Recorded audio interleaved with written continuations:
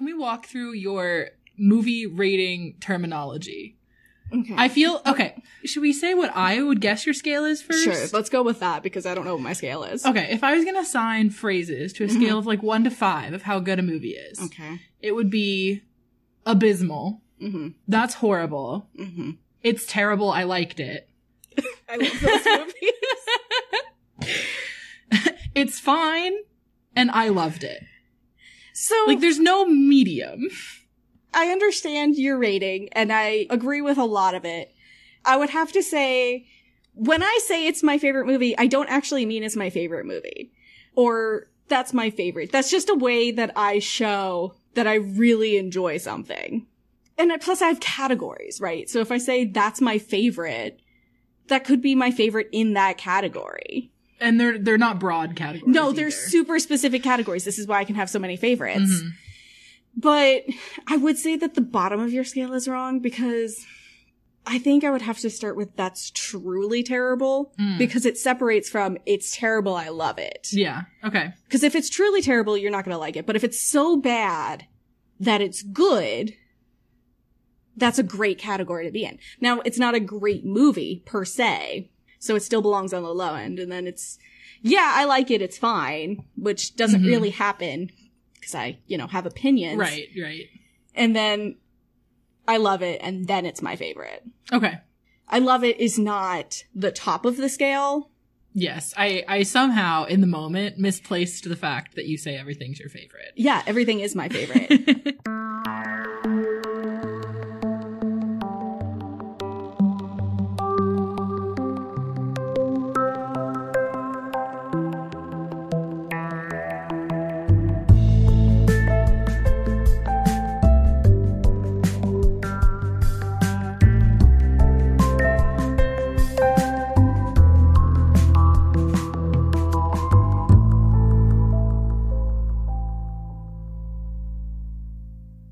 Hey everybody, and welcome back to our podcast, How Real Is That Science?, where we attempt to confirm or refute the legitimacy of science within pop culture. I'm Nicole. And I'm Natalie. We're STEM graduate students interested in science communication. But we don't claim to be experts on the topics we're going to discuss. We have, however, done our research, and that's the important part, folks. Always do your research. So today, because it's the middle of the summer and the heat is killing all of us, It's so hot. it's so It's hot miserable. out. It's horrendous, and it's humid where we live, so it's just like an absolute Swimming in nightmare. hot soup. So because it's so hot out, we are going to discuss ocean disaster movies. Now, these are movies where people are out on the ocean, and the ocean is the reason that they are in danger. This does not include shark movies or movies that are people on land and the ocean is coming to get them. So we will not be discussing Sharknado. It's for another time. It is an absolutely bonkers movie. Like, we're not going to discuss it, but it's Right. absolutely We have bonkers. to talk about it briefly. Just like briefly. I still cannot believe we managed to watch the entirety of that movie. Or that there are like 6 of them. But today, we will be focusing on movies that involve waves and storms doing the damage. Right. So these movies are The Poseidon Adventure from 1972, Poseidon from 2006, and The Perfect Storm from 2000. And at the risk of sounding repetitive here, I love these movies. They're pretty great. And while they all came out a while ago, obviously we will be discussing the plots of the movies, so spoiler warning. Let's dive right into the first movie, The Poseidon Adventure from 1972. This is a particular favorite of my family. We really enjoy the 70s disaster movies. They're so fun. Watch them.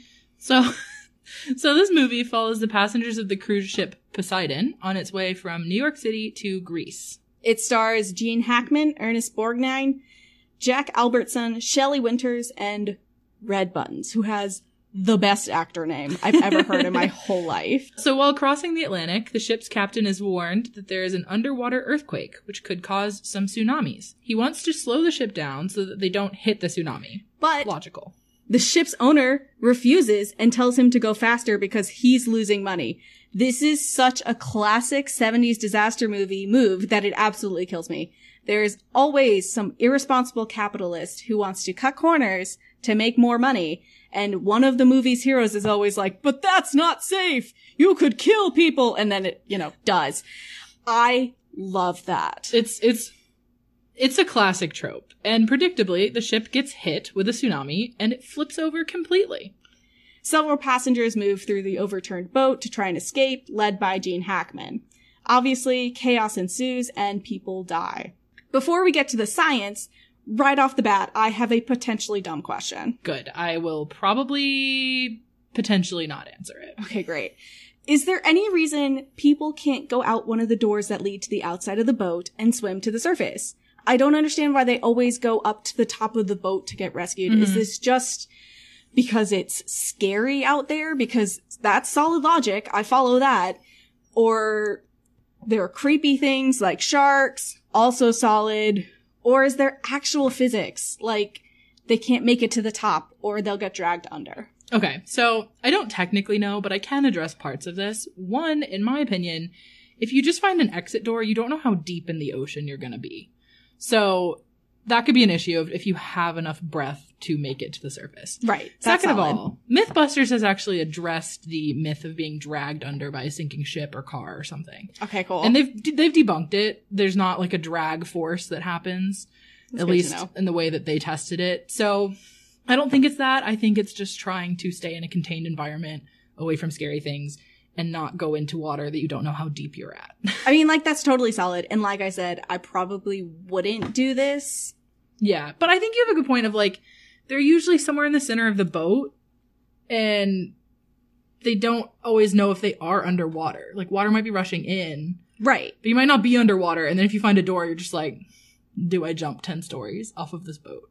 Right, so that's my thing, like, maybe you get up towards the top, but they're always like, oh, we have to find the only place where the hull has an opening, and that's by the propeller, and I'm just like, aren't there, like, windows that you can open? I haven't been on a lot of, like, cruise ships because I don't like them, but I know people have balconies and stuff, and, you know, that's one thing you can at least try is going down, like, those doors and opening them and seeing, hey, there we go right there. And I don't have to make it to the engine room that's, you know, on fire and underwater at the same time.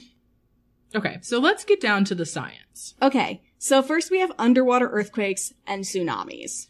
Earthquakes that occur underwater are called submarine earthquakes. The Earth's surface is comprised of what are known as tectonic plates, which move very slowly over magma in the inner mantle of the Earth. So just pause for a moment right now. When I was looking up submarine earthquakes, I was like, why would they call them submarines? They're submarine. But it's submarine. Like, it literally took me a minute and a half to figure this out. I was like, oh, cool. It's called a submarine earthquake. Like, submarines. Until I was like, Nicole. That word meant something before submarines were invented. And it's because they're submarine. Like, it all clicked for me, and it took way too long. Love those moments of clarity. It happens to the best of us. All right. Because the plates move, they interact with each other. They can slide against each other or move underneath one another. This movement is what actually causes the earthquakes. Submarine earthquakes are the most common reason for tsunamis. When the seafloor is moved, the surface of the sea rises or lowers, causing a series of waves, which leads to the tsunami. A tsunami is defined by Merriam-Webster as a great sea wave produced especially by submarine earth movement or volcanic eruption. Tsunamis have a long wavelength, which means that there's a long period of time between the crest of one wave and the wave after that. The tsunami can be only a couple of feet high in the open ocean, but can move up to 500 miles per hour. Which is a crazy fast wave. That would be so scary. It's so fast. So when the speed of the wave decreases, the wavelength gets shorter and the height of the wave increases. When a tsunami hits, the area that it hits can be dangerous for several hours. This is only one part of the reason why they're so devastating. Right. People will think that the danger is over, go back to the coastline, only to be hit with another wave. This happened in 1964 in Crescent City, California, and it killed 11 people. So, it's pretty clear that a submarine earthquake could cause a tsunami that could flip a ship. And wouldn't that be utterly terrifying? I don't even know what I would do. I definitely watched this movie right before going on my first cruise, and it scared the absolute bejesus out of me. Intelligence. I don't know, it was just on TV. I was like, oh, let's watch this. I love disaster movies. I don't know why my mother let me do that. Probably because she really liked the movie, too. Sure. So, In the movie, after the ship flips, most people are stuck in the ballroom. Gene Hackman, who had previously been characterized as a priest who believes that God helps those who help themselves, and this is very important to the plot, decides to escape the ship by going to where the rescuers are most likely going to be, the thinnest part of the ship by the propellers, and this is solid logic. Along with several other passengers, he moves through the ship to find the bottom, which is now the top of the ship. And here we get to another major point. Air pockets. Hot pockets. The air pockets. What are we talking about here? So here we're referring to sections of the ship that are technically underwater, but still contain air. Air is less dense than water. So when an enclosed but not airtight area is flipped in water, the air rises to the top of the enclosed space. It's like when you flip a cup and place it underwater and there's still air in the cup.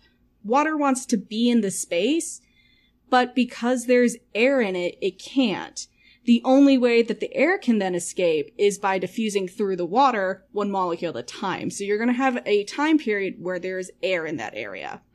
This is why even though water is rushing in, there are still areas that have breathable air. Right. This was actually seen recently when a man survived for almost 3 days inside a ship that had sunk to the bottom of the ocean. There's so many things about that sound like they can't be true. I know, it's totally crazy and completely scary. He survived because he was able to move water around in his air pocket, which decreased the carbon dioxide in the room. Carbon dioxide moves through water faster than oxygen does. So he would keep his oxygen at an acceptable level, but the carbon dioxide would move out of the area. It would be so scary to be stuck at the bottom of the ocean with no way out for 2.5 days. I know, and they interviewed him and he said he could hear, like, ocean creatures eating his fellow crewmates. Ew. I would lose my mind. There's no way I would survive that long. I can't even imagine. The ocean makes so many weird noises. The ocean is scary. I love the ocean. Yes. But being it's stuck terrifying. At the bottom? Oh, man. Ugh. Yeah. So the air pockets on the ship could happen, even as the ship was filling up with water. Yep. And because everything was going way too well for this group of survivors, the only way to get to the engine room is to swim there because the hallway was underwater. And you know how when you're watching movies, you try and hold your breath while they hold their breath so you can match? Just to see if you'd also survive. I would not have made it. Either it was the way that they edited it, or it was just too long and I wouldn't have made it. I actually timed myself afterwards, so I was like, that's just a ridiculous amount of time to hold your breath. And I only made it a truly sad 45 seconds. See, this is where we need this trend of one-shot movies, so we would know how realistic it was. Right. Anyway, one of the passengers says she could hold her breath for 2.5 minutes, which I feel is a long time. Most people can hold their breath for about 30 seconds to a couple minutes, so this is totally normal. Especially for swimmers and people who are trained to hold their breath. Sure. I have been landlocked for too long and have lost all ability to hold my breath. However, it's really sad. She ends up dying later, most likely of a heart attack, and her husband is there, and she never gets to see her grandson, and it's truly sad. Yeah. But the rest of the group are able to reach the thinnest part of the ship and are rescued by people cutting through the hull. And again, this actually happened recently. 4 members of the cargo ship, the Golden Ray, were rescued when the ship overturned off the coast of Georgia in the United States. They were rescued by the Coast Guard after they heard tapping in the hull. See, that's just like, ugh. You have to have, like, sensitive equipment? I don't know. I don't know. I think it's because they knew that they didn't have for the people, right? Sure. They didn't rescue for the people. So maybe they were listening for signs of life. That makes sense. But you have to whack to get sounds through metal, to come out. Yeah, and sound doesn't travel that well through water unless you have sensitive equipment. But... Well, and the ship wasn't completely overturned. It was just kind of on its side because it was like right on the coast. And I don't think they know how it overturned, but still, they had to cut through the hull to get at these people. Right. Which, how do you communicate you're doing? I don't know. There's so many questions. Well, they cut a small hole and then they put a camera in and I guess talked through it. Just imagine a little tiny microscopic camera and you're just like, Yeah. So they rescued these people through the hole. So. All right. So that brings us to your verdict on the Poseidon Adventure. So it's pretty realistic. Everything from the actual disaster to the rescue could happen. Plus, it's just a great movie. Please watch it.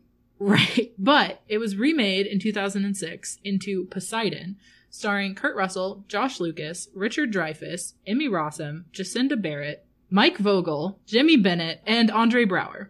It follows the same plot as the original, but instead of a tsunami hitting the ship is hit by a rogue wave. Alright, so what's a rogue wave, other than something really emo? I mean, like, it's a really good name. A rogue wave is a wave that is at least 2 times the wave height for the area. The wave height is defined as, quote, the average of the highest 1/3 of waves that occur over a given time period. So a wave that is a whole lot bigger than all the other waves that are in the area for that given time. Right. Rogue waves most likely form from waves that have different dimensions, such as the length of the wave or the height or crest of the wave, and those interact with and reinforce each other. This can make very large waves that can last for several minutes. Okay, so when storms form waves, they can sometimes develop against the current of the ocean, which can form extremely large waves that are longer lived. Rogue waves weren't actually believed to be real until 1995 when one hit an oil rig in Norway. It was 85 feet high, which is completely insane. So the wave that hits Poseidon in the movie is completely realistic. Yeah, definitely. The other main difference is that the passengers that get out of the ballroom actually get out off the boat by the propeller, get on board a raft, and watch the ship fully sink before they are rescued by choppers. We have basically the same science behind the movie. They hold their breath underwater. Air pockets. So, again, this movie is pretty realistic. I personally prefer the original. It's very 70s. It works better for me. But it's not a bad movie. And both versions of the Poseidon Adventure are based on a book from 1969 by Paul Gallico. One idea is that he actually got the idea for the Poseidon Adventure from the HMS Queen Mary. During World War II, the ship was hit by a rogue wave that was thought to be almost 90 feet high. Jesus. Right? It caused the ship to tilt 52 degrees. And if the ship had flipped just 3 degrees more, it would have flipped over and capsized. How do we have measurements of that? I have absolutely no idea. Somebody had to have done an experiment, but Sure. the amount of people that were on the Queen Mary, it would have caused so much more damage than even the Titanic. That, speaking of, there are a whole field of science historians that do stuff like that. They take personal records of events or ships that disappeared and they retrace how they could have drifted through water. They know all this geographic, geoclimate information based on historical reports and can extrapolate data about that. It's super weird. Wow, I way should have gone into that. So this is making me never want to get on a boat again. You have to hold on tight because now we're on our last movie, which is actually based on a real life storm in 1991. Good. The Perfect Storm from 2000. This movie is based off of The Perfect Storm, a book published in 1997 written by Sebastian Junger. The book was based on The Perfect Storm, which was a massive storm that devastated the northeast coast of North America in 1991. The movie stars George Clooney, Mark Wahlberg, John Hawkes, William Fichtner, Michael Ironside, and John C. Reilly. Who is absolutely spectacular in this. He's a good actor. Don't judge him by the Will Ferrell movies. Diane Lane, Karen Allen, and Mary Elizabeth Mastrantonio. The movie follows the Andrea Gale, a commercial fishing boat from Massachusetts, which was caught in the perfect storm 1991 and lost at sea. Because the fishing boat was lost at sea, it's not really clear what happened to it or its crew. The film dramatizes what could have happened after its last communication. Also, the movie is about a real-life storm, so obviously the science in the movie is pretty realistic. Yeah, obviously. But how the storm actually occurred is super interesting. So, the perfect storm was actually multiple storms that converged together to create a larger and more deadly storm. Hurricane Grace moved north in October of 1991 and clashed with a low-pressure system that had moved south from Canada. The storm caused 40 to 80-foot waves along the Atlantic coast before it made landfall in Nova Scotia. The storm killed 6 fishermen aboard the Andrea Gale. It's pretty similar to Superstorm Sandy from 2012, which wrecked the east coast of North America. So the perfect storm was a combination of 2 systems, a hurricane and a low-pressure system. Let's start with the low pressure system. First, the National Oceanic and Atmospheric Association, or NOAA, defines a low pressure system as, quote, an area of relative pressure minimum that has converging winds and rotates in the same direction as the Earth. This is counterclockwise in the northern hemisphere and clockwise in the southern hemisphere. NOAA is the governmental agency that forecasts and warns the public about severe weather. Right. So these low pressure systems are also known as cyclones. Hurricanes, also known as tropical cyclones, which is just such a fantastic name, are also low pressure systems. So they're both essentially the same system. Right, but in this scenario, they would have varied in intensity. Hurricane Grace was a named hurricane, so it was severe. The low pressure system moving south was not named, so while it was a dangerous storm, it would not have been given the same weight as Hurricane Grace. Let's get into hurricanes. Okay, so as I said, hurricanes are low pressure systems that form over tropical or subtropical waters. The surface winds of the storm move in a circular motion, which is how it gives hurricanes the typical swirling pattern. There are 3 types of tropical cyclones. Winds that are less than 39 miles per hour are called tropical depressions, which just is an iconic name. Winds of 39 to 73 miles per hour are called tropical storms, and winds of 74 miles per hour or greater are called hurricanes. There are a lot of requirements for hurricanes, but it involves warm ocean waters, differences in temperature with height throughout the atmosphere, moist air, 200 miles north or south of the equator, and little change in wind speed. There have been many killer hurricanes throughout history, but the most deadly weather disaster in the United States was the Galveston hurricane in 1900. It made landfall as a Category 4 hurricane in Texas and then turned north, passing through the Great Lakes, New England, and southeastern Canada. A week after it made landfall, it was spotted in the North Atlantic. Which is completely crazy how it lasted that long. Yeah. There were between 6,000 and 12,000 deaths, and property damage was approximately $30 million. Is that 1900? I money? don't know. I think it's now money. Okay, that makes a little bit more sense, especially if you're approximating anyway. It's not only hurricanes that can cause damage and death. Tropical Storm Allison of 2001 was responsible for 41 deaths and $5 billion in damage. It's the deadliest and most expensive tropical storm to hit the United States. Neither of these storms, or even the perfect storm, were part of the most active hurricane seasons. The most active year for hurricanes in the United States was 2005. The season had 28 storms with 7 major hurricanes. It also tied for the longest season on record. This is the season that contained Hurricane Katrina, which made landfall in Louisiana.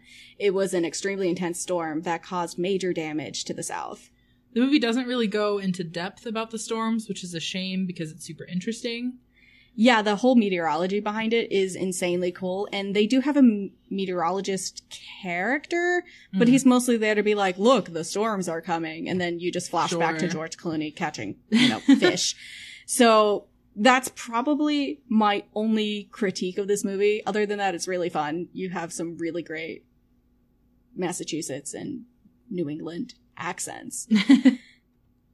And some pretty good acting, but they don't focus on the cool part of the movie, which is the storm. Right. So low on the science. And of course, because it focuses on the death of the fisherman, it's very sad. So be aware of that going in. Yeah, they really focus a lot on the families dealing with that, which is just, it always gets me. You know, they have one of those sad sea funeral memorial things. Yeah. It just really gets me. Well, that's it for today's episode. The Poseidon Adventure, Poseidon, and The Perfect Storm are all available to rent on Amazon Prime. Please come talk to us on social media about what you thought of today's episode and your favorite storm movies. Okay, we're on Twitter at HowRealSciPod, Instagram at HowReal_SciPod, and our website, anchor.fm/HowRealIsThatScience. You can find us on Spotify, Stitcher, Google Podcast, and most other podcasting platforms. Make sure you subscribe so you never miss an episode. We'll be back in a couple weeks talking about the science behind astrology. Oh, how fun. Find out next time on How Real Is That Science?